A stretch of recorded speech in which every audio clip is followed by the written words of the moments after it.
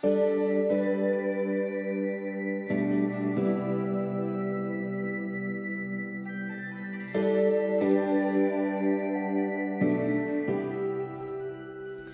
here it is, another Christmas message by Pastor John. I was getting my hair cut on Friday, and the gal who cuts both Lily and my hair, they had a thing in there, it was like, it reminded me, just thing hanging up on the wall is like, sometimes good haircuts are done by accident. Other times they're good because you go somewhere where you know you're going to get a good haircut. So I read that. It was shorter than that, but I read that and it's like, I've had those accidental good haircuts before at like Supercuts or something like that. And then you go back and the person that cut your hair well isn't working there anymore. And it's like, it's a flip of a coin. But she was saying that I was listening to you on the radio the other day and you were talking about the origin of the Greek word fugitive. And she goes, what was that word? And that's like, you got to understand that when we're doing radio teachings, they might be coming from 10 years ago.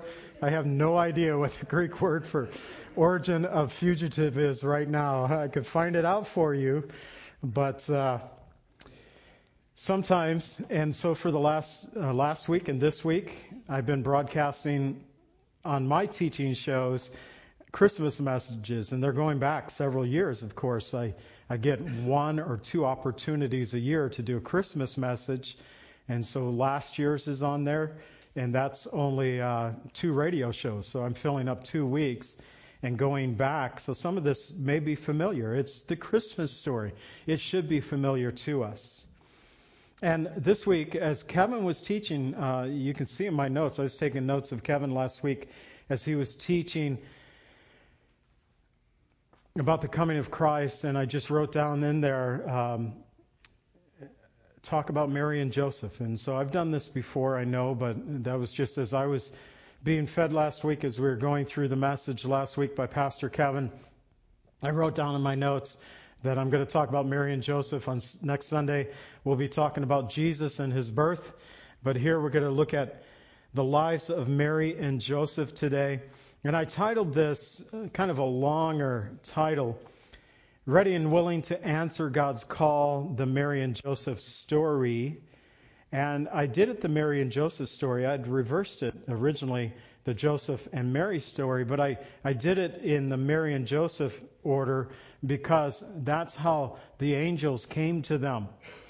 The angel Gabriel came first to Mary and then later to Joseph. So I'm going to do it in that order of appearance and their knowledge of what God was about to do in their lives.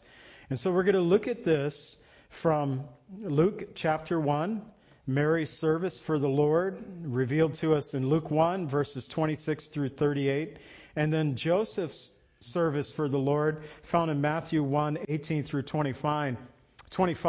And then I'm just going to wrap it up with a third point of final applications that I pull out of their stories. And I actually ended up with the same amount of final application from Mary that we can apply to our lives, from Joseph that we can apply to our lives today. So we're talking about the first Christmas, and we're talking about this Christmas.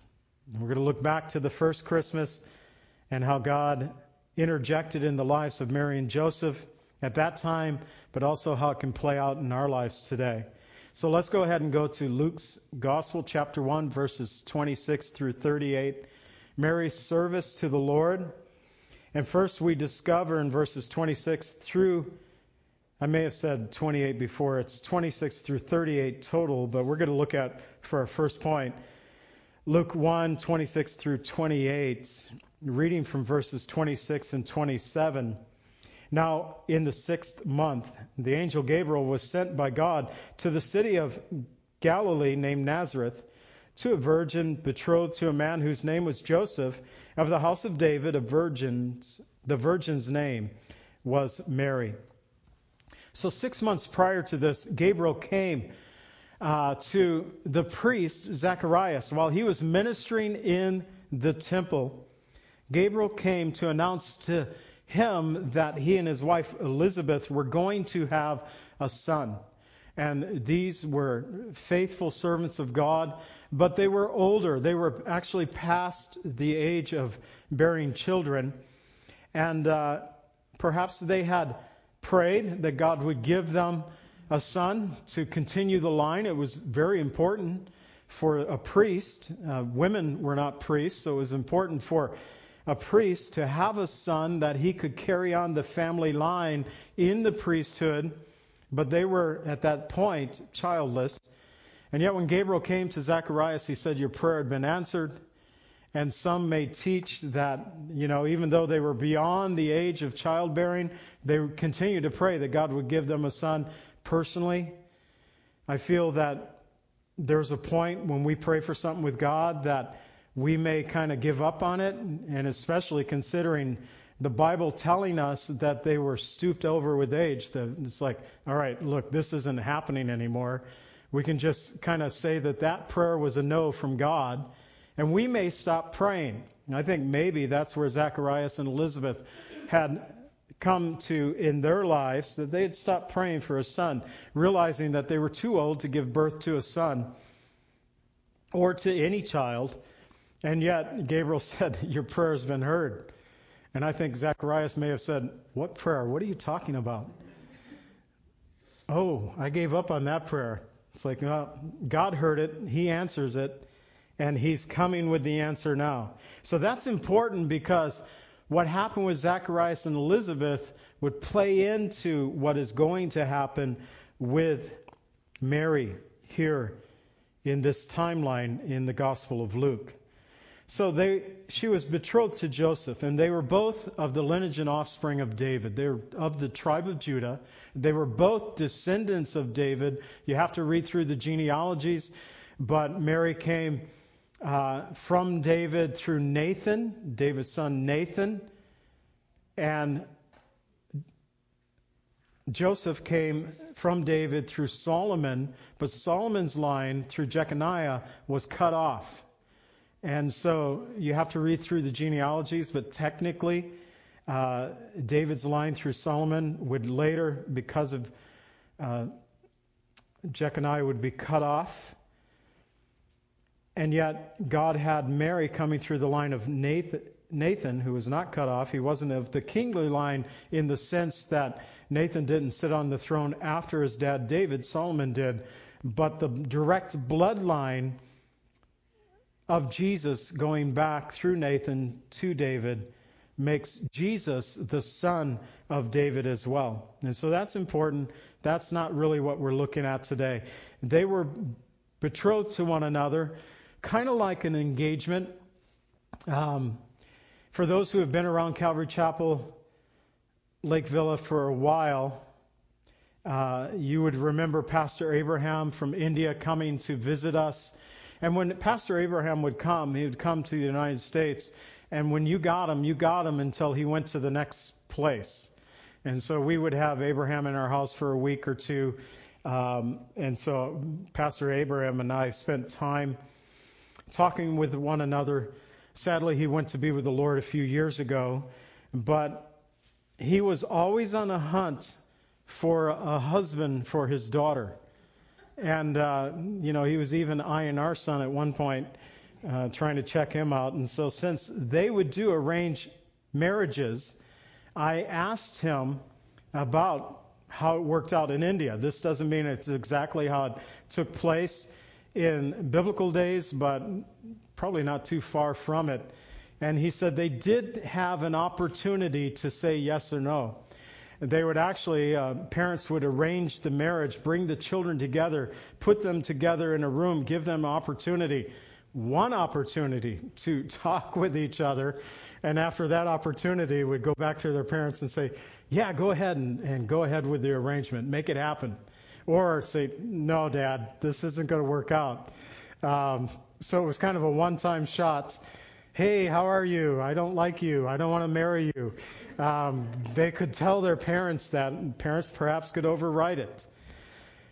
But it was usually an arranged marriage by the parents, normally in the class of the society, whatever they grew out of. So if they were wealthy, they would arrange marriages with wealthy people. People of common background arranging these marriages with one another. Usually a girl at this time, biblically, from 12 to 16 years old, she would be married. Kind of blows our minds here, doesn't it?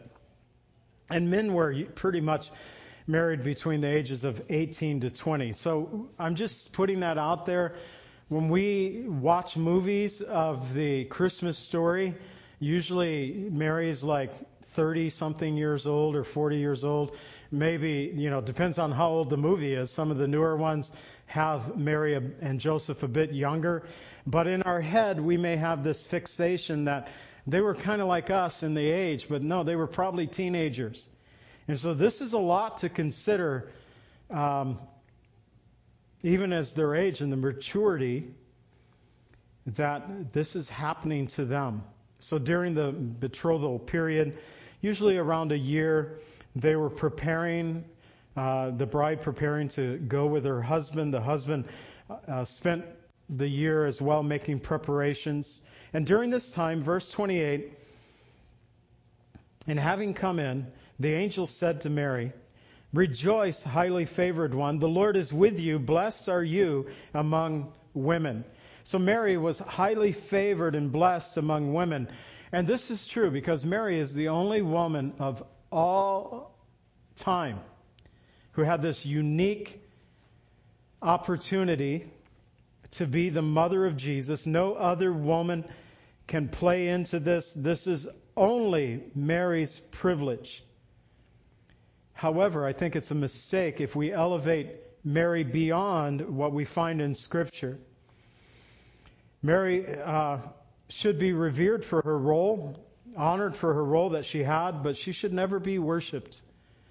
I had a bad delivery this week at my house. I was waiting for a wood-burning stove on Tuesday and scheduled to come, and a big old semi in our subdivision bringing this stove, and the truck was practically empty. 2 items in there, my skid and somebody else's, and was talking to the semi driver, and he was telling me that his wife, I don't forget which one was from a Catholic background, one was from a Lutheran background, but he voluntarily said, when we got married, we couldn't get over the fact that Mary should not be worshipped. So talking about what's happening in the Catholic Church, it sounds like they never really solidified a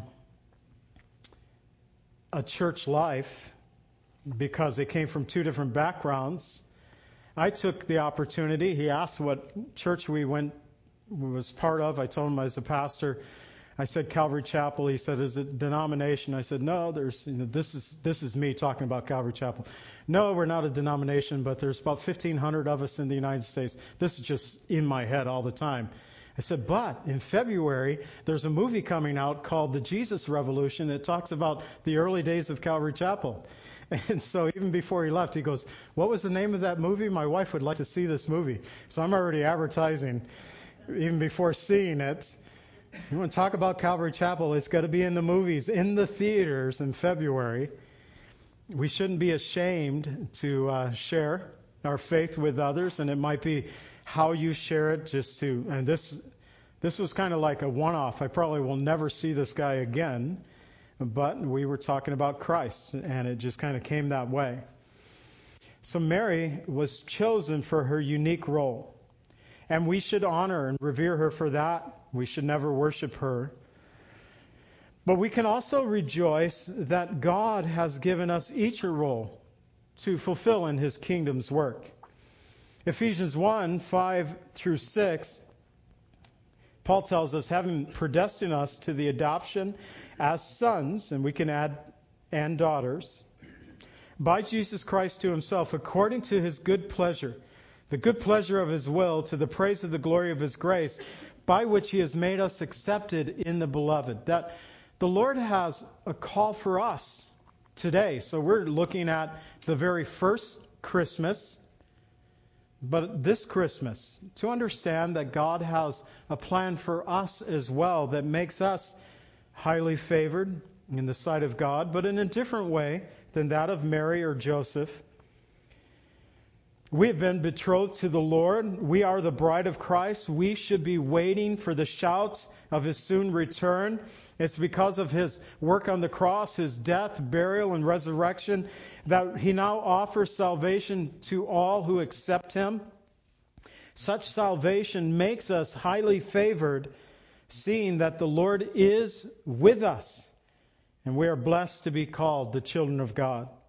But Mary, she's troubled by the angel's message. Now remember, get the movies or TV shows of a Mary who's in her late 20s or 30s out of your head and think more like a teenager receiving this message.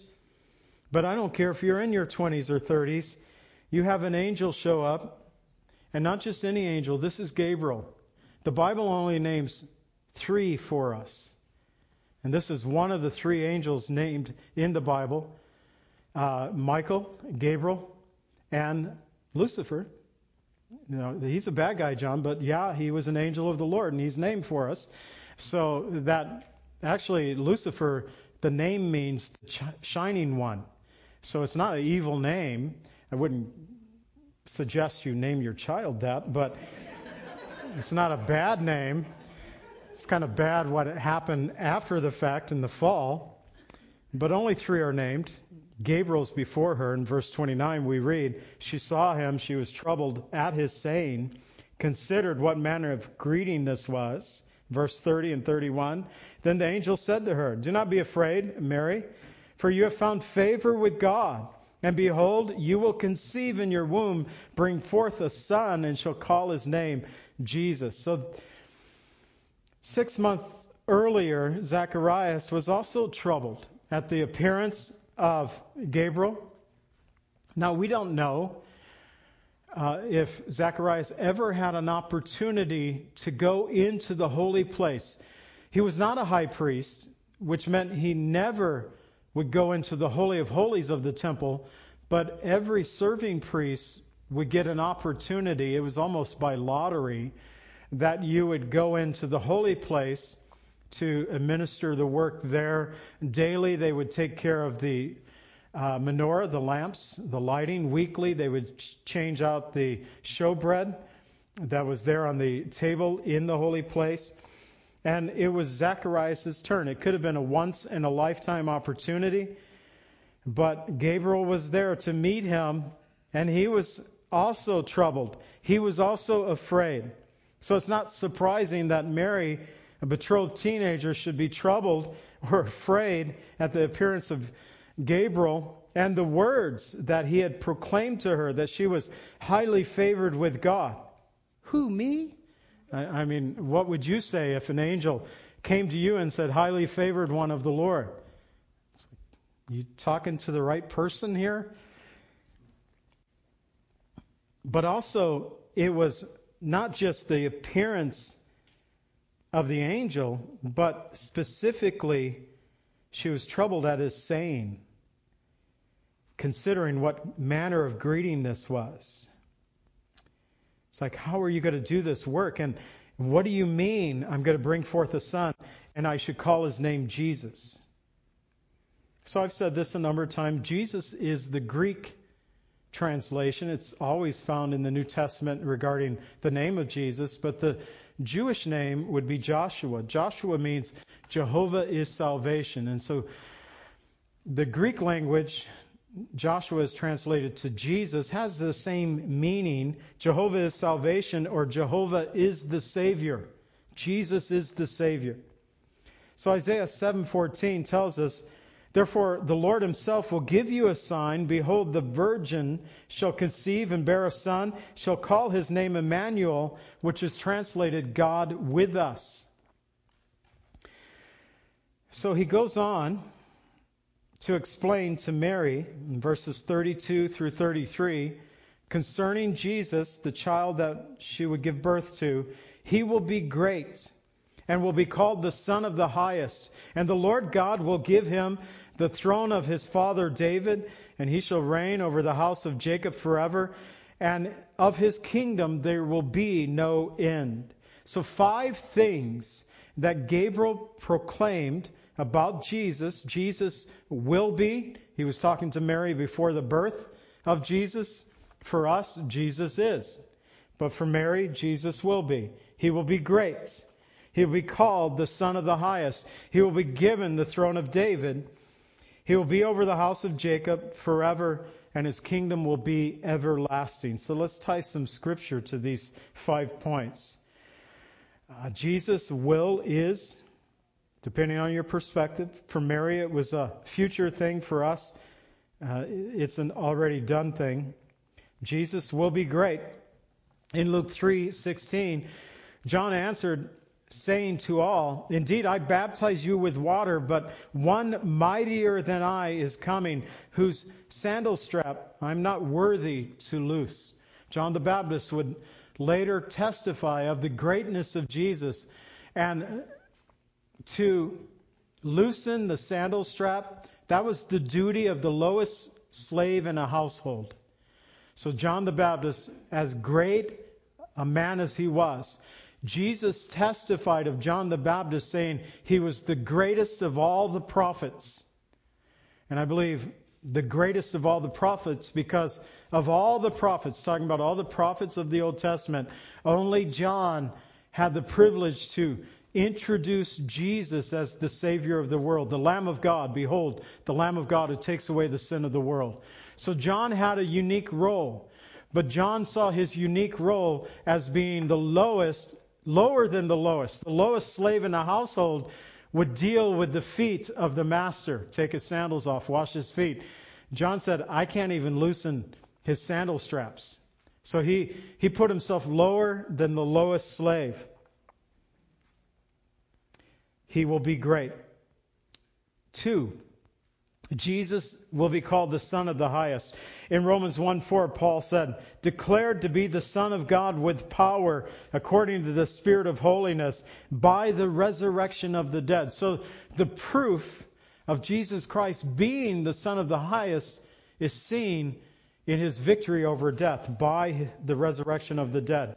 Number 3, Jesus will be given the throne of his forefather David, the throne of David. And this comes from the Davidic prophecy that was given to David through the prophet Nathan in 2 Samuel 7:16. And your house, your kingdom shall be established forever before you. Your throne will be established forever. And so God promised David that I'm going to build you a house, and it's going to be established forever. Jesus Christ is the fulfillment of that promise and the forever section of that promise as well.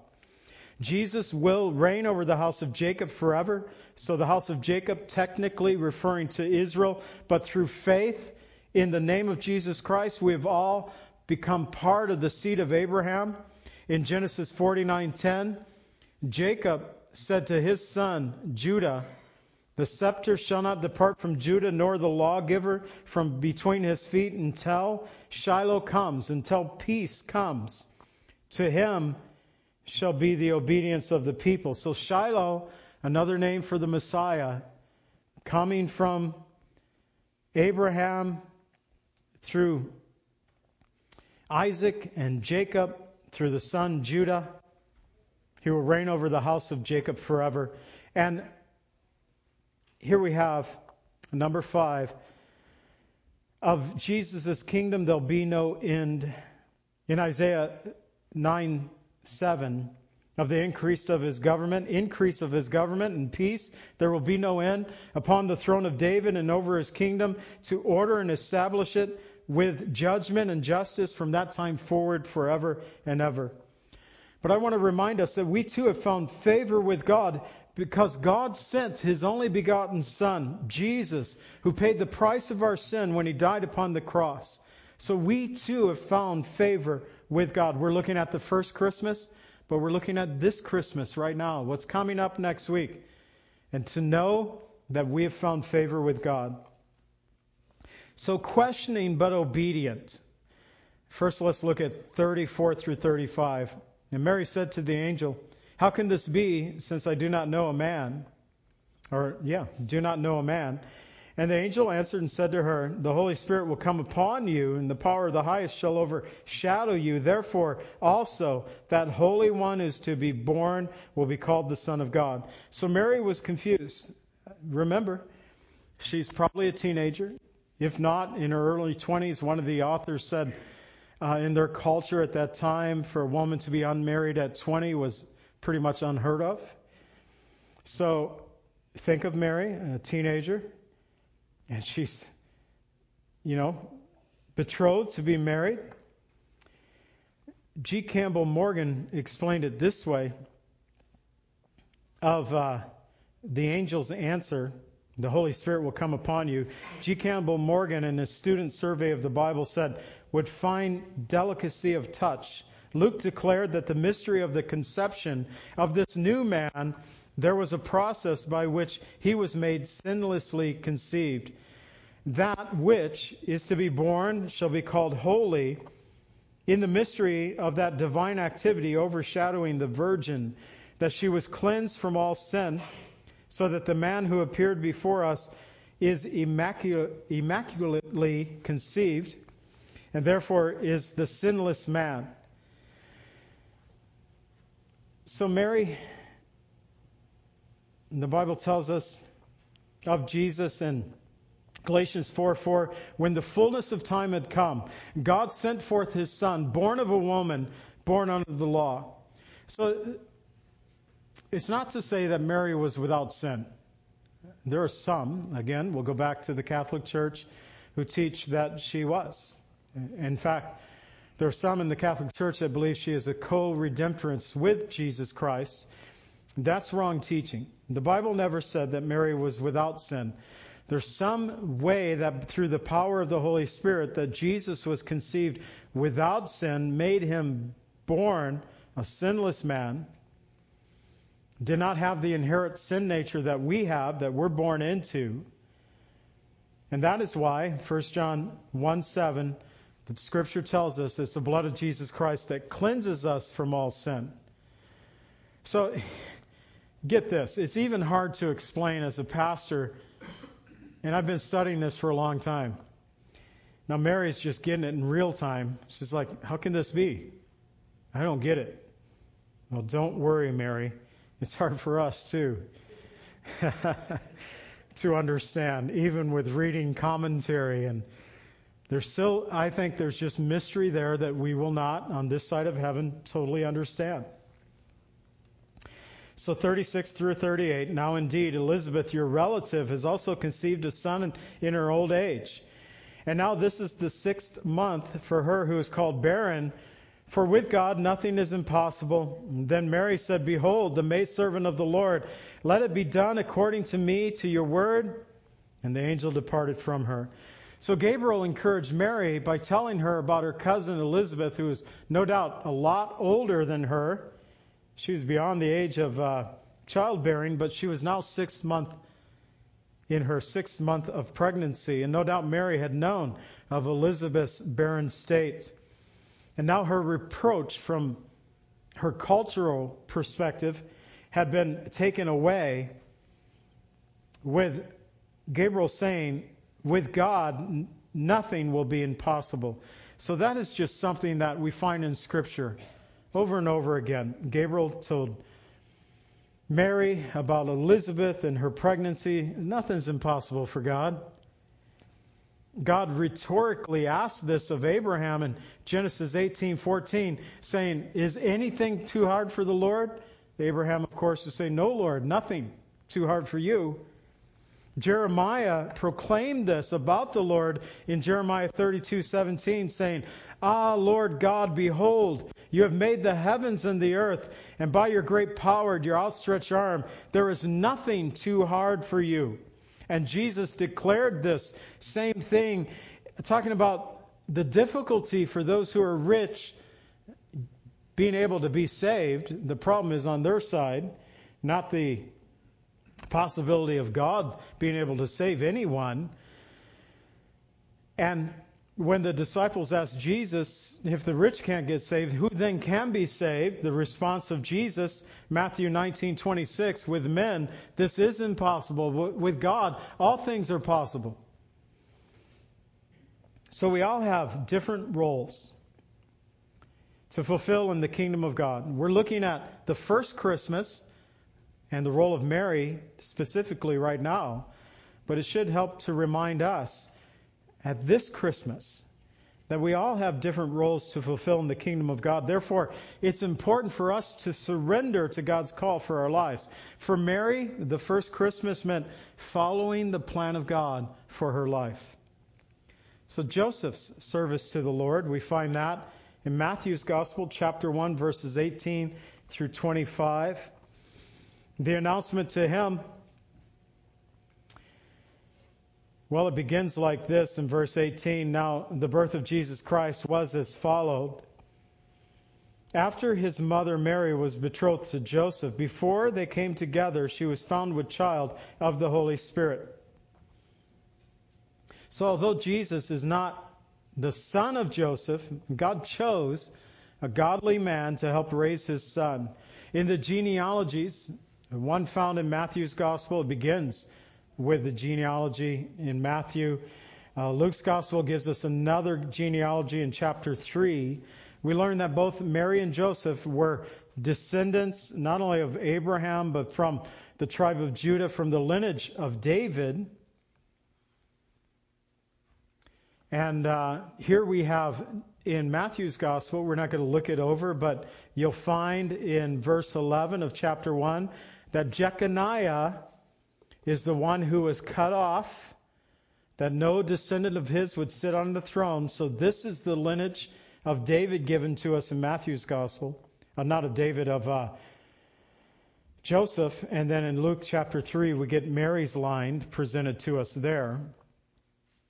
But also, both tell us that they were betrothed to one another. So I addressed the betrothal period earlier. For Joseph, that year was preparation. Customarily in their homes in that day, you didn't get a spread somewhere else. You got part of the family home. We saw this when Lily and I and others from the church were over in Israel. It was quite a while ago on that trip, but we were there. And in the Arab quarters, they were doing home additions. And so it's still playing out real time, not in the Jewish culture so much, but in the Arab culture. Still doing the same thing. They were like, I specifically remember being in one of the Arab towns and seeing like a third floor being added on. That was maybe the parents being moved to a new apartment and a son was taking over the household, or someone was preparing a home, adding on to bring the bride home. That was customary. So it may not be so much that Joseph was preparing a place apart from the family, but just preparing a place for he and his new bride to be, to have a home for themselves in the family heritage. But it was during the betrothal that Joseph learned that Mary was pregnant. So after the birth announcement from Gabriel to Mary, Mary went to be with Elizabeth until her birth. And so Gabriel said she's 6 months pregnant. Mary was there until she gave birth to John the Baptist, and that meant that she was there at least 3 months. And so Mary now is at least 3, 4, 5 months pregnant. There's a point where Joseph, she returned. He realized she's carrying a child. And he had to deal with this, a very difficult time for him. For the first Christmas, for Joseph, meant his world was turned upside down. So, verse 19. Then Joseph, her husband, being a just man, not wanting to make a public example, was minded to put her away secretly. So after she returned, discovering at some point she's with child, it must have been, heartbreaking whether he discovered it on his own or he asked. He said, Mary, you look a little fuller in the face. I'm envisioning they wore robes and stuff that could hide a pregnancy for quite a while. But there was a point where he knew what was going on. She may have just said, "Look, Joseph, an angel came to me and said this." And he's like, "Yeah, right." Being a just man, not wanting to make a public example of her, he minded to put her away secretly. So they were betrothed to one another, but it was a legal contract. So they had not consummated the marriage yet. They hadn't come together technically as husband and wife, but they were considered husband and wife. They had a legal contract between them, and they had to break the contract with divorce. So don't confuse it with Western engagement, and the girl says, "It's off, I'm keeping the ring," or throws the ring at the guy and says, "It's off." That's a breaking of a contract, but it's not a legal contract. It's just two people saying, "We're not getting married." This would have been done legally. Would have meant that for them, the courts were found at the gate of the city. It would have been done publicly. So he had it in his mind to send her away privately. Really, I think he was considering, maybe not considering himself as well, but Mary and the child. In Psalm 112, 4 and 5, "Unto the upright there arises light in the darkness. He is gracious, he's full of compassion and righteous. A good man deals graciously, he lends. He guides his affair with discretion." And so Joseph is preparing, but he's thinking about it. He's preparing what he should do. And I think it shows us that he was a good man who guides his affairs with discretion. But the first Christmas for Joseph came with these life-altering consequences. So while he thought about these things, verses 20 and 21, while he thought about these things, behold, the angel of the Lord appeared to him in a dream. "And Joseph, son of David, do not be afraid to take Mary your wife, for that which is conceived in her is of the Holy Spirit. She shall bring forth a son, shall call his name Jesus, for he will save his people from their sins." So in Matthew's gospel, we get the character of Joseph, that he was just, he was compassionate, also that he was an obedient and honorable man. But remember, he was a young man. He was just because he wanted to do the right thing concerning Mary. And yet the law, technically the law, although we never read of anyone being stoned to death because of this in the Bible, Deuteronomy 22, 23, and 24, if a woman was found pregnant because of adultery, and or if she was a virgin like Mary and there was a pregnancy, there would be a forced marriage. And so there was a law concerning how these things should be dealt with. The worst case scenario was stoning for both the woman and the man. And that was in the case of adultery. But he had compassion because he did not want to make Mary a public example. He decided to secretly divorce her. He was obedient because he believed the testimony of the angel that came to him. Maybe Mary had already told him all of this. That I conceived because of the Holy Spirit. I'm going to have a son. The angel said I should call his name Jesus. Maybe Joseph had heard all this from Mary, but now an angel's backing it up. And I think that's important for us sometimes when making decisions in our lives concerning the will of God in our lives, that sometimes He'll reveal a plan to us and then have others come alongside and maybe not even knowing, they back up the testimony that you've already received from the Lord. You're thinking about it. And they back up that testimony.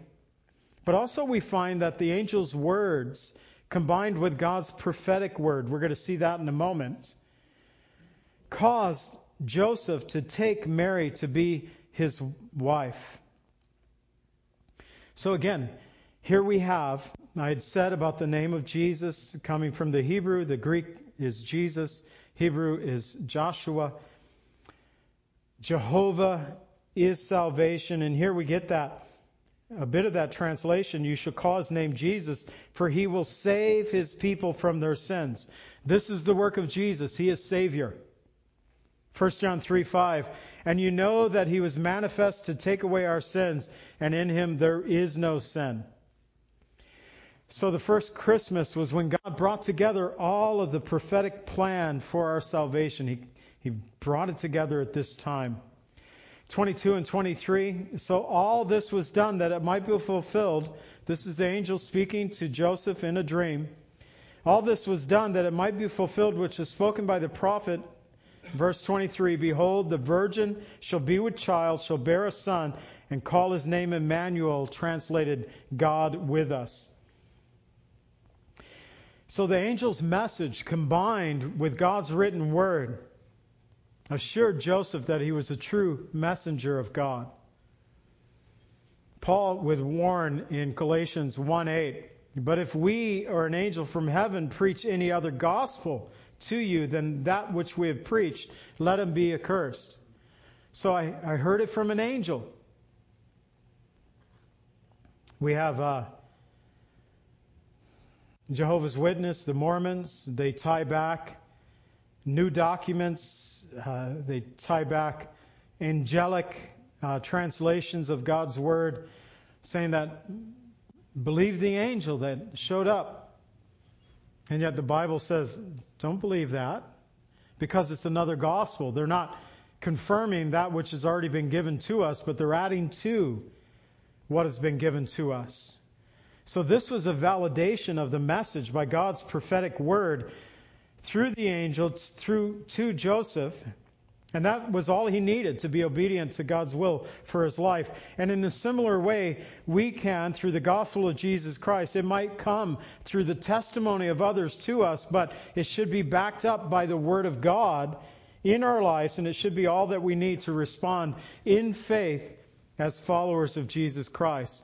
This prophecy from Isaiah 7:14 was actually given from Isaiah to King Ahaz when their kingdom was under attack. The kingdom of Judah was under attack by the king of Syria and the king of Israel. And the prophet came to Ahaz and said, the Lord God said, they will not prevail against you. And then the prophet said, God says, ask for any sign and he will give it to you to prove that what I am saying is true. Now, King Ahaz responded to that in Isaiah 7:12, saying, I will not ask, nor will I test the Lord. I'm not going to ask God for a sign. And because he refused to ask for a sign, we have been blessed this day for the sign that was given. Because then Isaiah told Ahaz, if you're not going to ask for a sign, then God's going to give you a sign. And this is it. Isaiah 7:14, behold, the Lord himself will give you a sign. Behold, the virgin shall conceive and bear a son and shall call his name Emmanuel. And the first Christmas came with an enormous responsibilities for Joseph as he was going to help raise the Son of God, Emmanuel, meaning God with us. So he was obedient, verses 24 and 25. Then Joseph, being aroused from sleep, did as the angel of the Lord commanded him, took to him his wife, did not know her until she brought forth the firstborn son, and called his name Jesus. At this point, Joseph didn't concern himself with the ridicule that might come his way, because by this time, the community knew that, and we find it even with Jesus as an adult, they would kind of give some hints that there was something suspicious about mom and dad coming together as husband and wife and the timing of his birth. It's like, there wasn't 9 months. We can count. And you were either a premature child or something fishy's going on here. But he didn't care about that. He was obedient to the angel's command because it was backed up by the Word of God. He took Mary as his wife, who's already several months pregnant. Now it was customary that the firstborn son would be named after the dad, but he called his name Jesus in obedience as well to the word that came to him. In the Gospels, we find that Jesus' earthly family is mentioned to us, that Mary and Joseph had sons and daughters, as we read in Mark 6:3. So, is this not the carpenter, the son of Mary, the brother of James, Joseph, Judas, and Simon?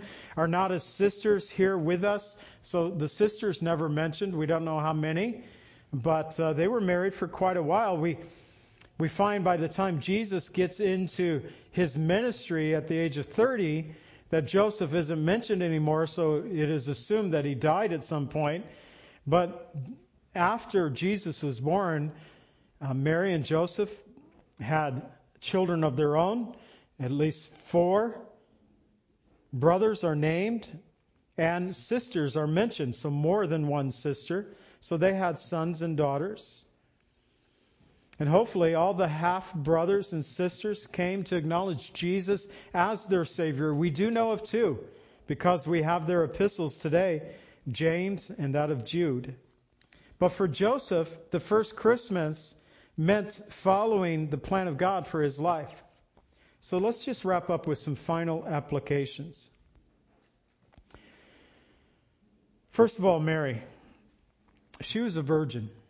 And that is just something that we cannot look past. If Mary was not a virgin, we wouldn't be talking about Mary today. That would have been, it's like, well, we got to look for someone else. She was a virgin. She kept herself usable for God in this sense. And she had no idea that her virginity, in her mind, she was keeping her virginity for her future husband. God had a different plan for her. But she kept herself sexually pure. No doubt looking forward to marrying Joseph to bear his children. But God had a different plan for her life.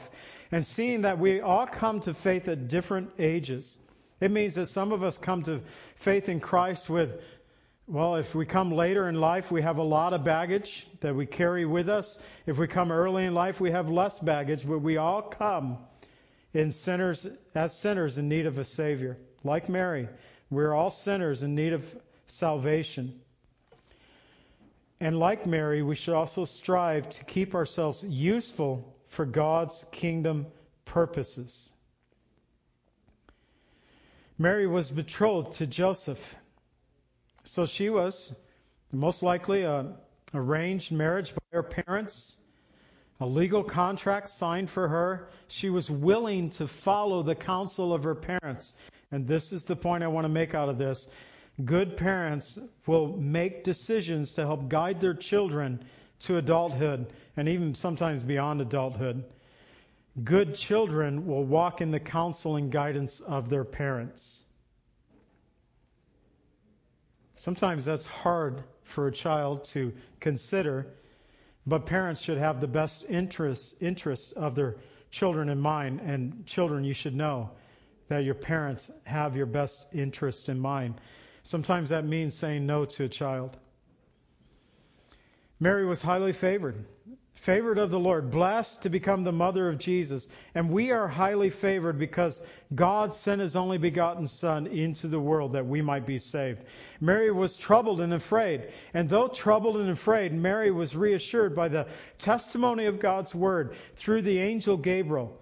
And at times we might find ourselves troubled and afraid. And like Mary, we need to find that assurance through the counsel of godly brothers and sisters, but also through the counsel of God's Word itself. And Mary had questions. And though she had questions, she was obedient to follow God's plan for her life. And although we may come to God with questions, when the Lord called me to preach the gospel of Jesus Christ, I remember that day saying in front of our church, I now know what the Lord wants me to do. I do not know how He would have me do it. I had questions. On the very first day of my call, I had questions. But I took steps to follow that call. And as I took the steps, God revealed and answered those questions. I think that's true for us today. If you feel the call of God on your life, take those steps, and as you take the steps, God will reveal the answer to that call. For Joseph, he also was betrothed, so a plan made by his parents. He allowed himself to be part of that. Once again, it's good to follow the counsel of the wise, especially our parents. Joseph was a just man. It's a Greek word that refers to having divine standard or being right in the sense of a person walking in the ways of the Lord. And we can walk in the ways of the Lord according to the word of the Lord in our life as well. Joseph thought about these things. I think this is important. A matter of taking time to contemplate. See, Joseph, Mary, you're pregnant, we're getting divorced. That's it. Let's go to the gate right now. Let's get it over with. But it tells us he even slept on it because the angel came to him in a dream. So he didn't act upon the knowledge maybe that day, maybe it's been a week, but he didn't act upon the knowledge that he had right away. He took time to contemplate the matter, and by taking time, he understood what he should do. We should take time when making decisions. It's wise to consider the impact that that choice will have upon other people and upon our own lives as well. Psalm 27:14, wait on the Lord, be of good courage, and he shall strengthen your heart. Wait, I say wait on the Lord. Joseph considered God's prophetic word, and combining the angel's testimony again with God's prophetic word. Just notice, both Mary and Joseph, the angel came. Joseph's angel is not introduced to us. We don't know the name of the angel. It could have been Gabriel. Mary, we know his name was Gabriel. But not only did they tell them, this is the word of the Lord to you, they showed them by using God's word. So considering the prophetic word through the angel plus the very word of God. So again, seeking the counsel of God's word and the counsel of godly believers to seek out God's plan for our lives is a wise thing to do. And finally, Joseph did what the Lord commanded him. He took Mary to be his wife. He called the child's name Jesus. Once you feel that you know the plan of God, the call of God for your life, take steps toward that plan, answering it. God may reveal something totally different to you, but you won't know unless you take those steps. God called me into the ministry. Lily and I began to take steps toward answering that call, which was really, Lily got kind of caught up in that call. I'm very grateful for that. But my own story, from the time the Lord called me until I became the pastor of this church, it took 11 years. 11 years of my life would go by. I was taking steps during that time. Sometimes I was discouraged a lot in those 11 years. But I always kept taking steps. I never forgot the call that God put in my heart. So take those steps. Like Mary and Joseph, we are to take steps to follow God's plan for our lives. Father, thank you for your word. There's much that can be learned, not just about Mary and Joseph in the first Christmas, but Lord, what I want us to be reminded of today, this Christmas, this season, that we are, Lord, also your children, and that we should follow the path that you have for us as individuals and as a church together. So help us to consider these things this Christmas season, the work, Lord, that you want to do in our lives. That's all been made possible because of the faithfulness of people like Mary and Joseph who followed the plan that you had for their lives. All made possible because of the coming of your Son, the giving of your Son, his birth, but also his death, burial, and resurrection, that we now, Lord, are part of the family of God to those who put faith in your name. So we give you praise this day. We ask these things in the name of Jesus. Amen.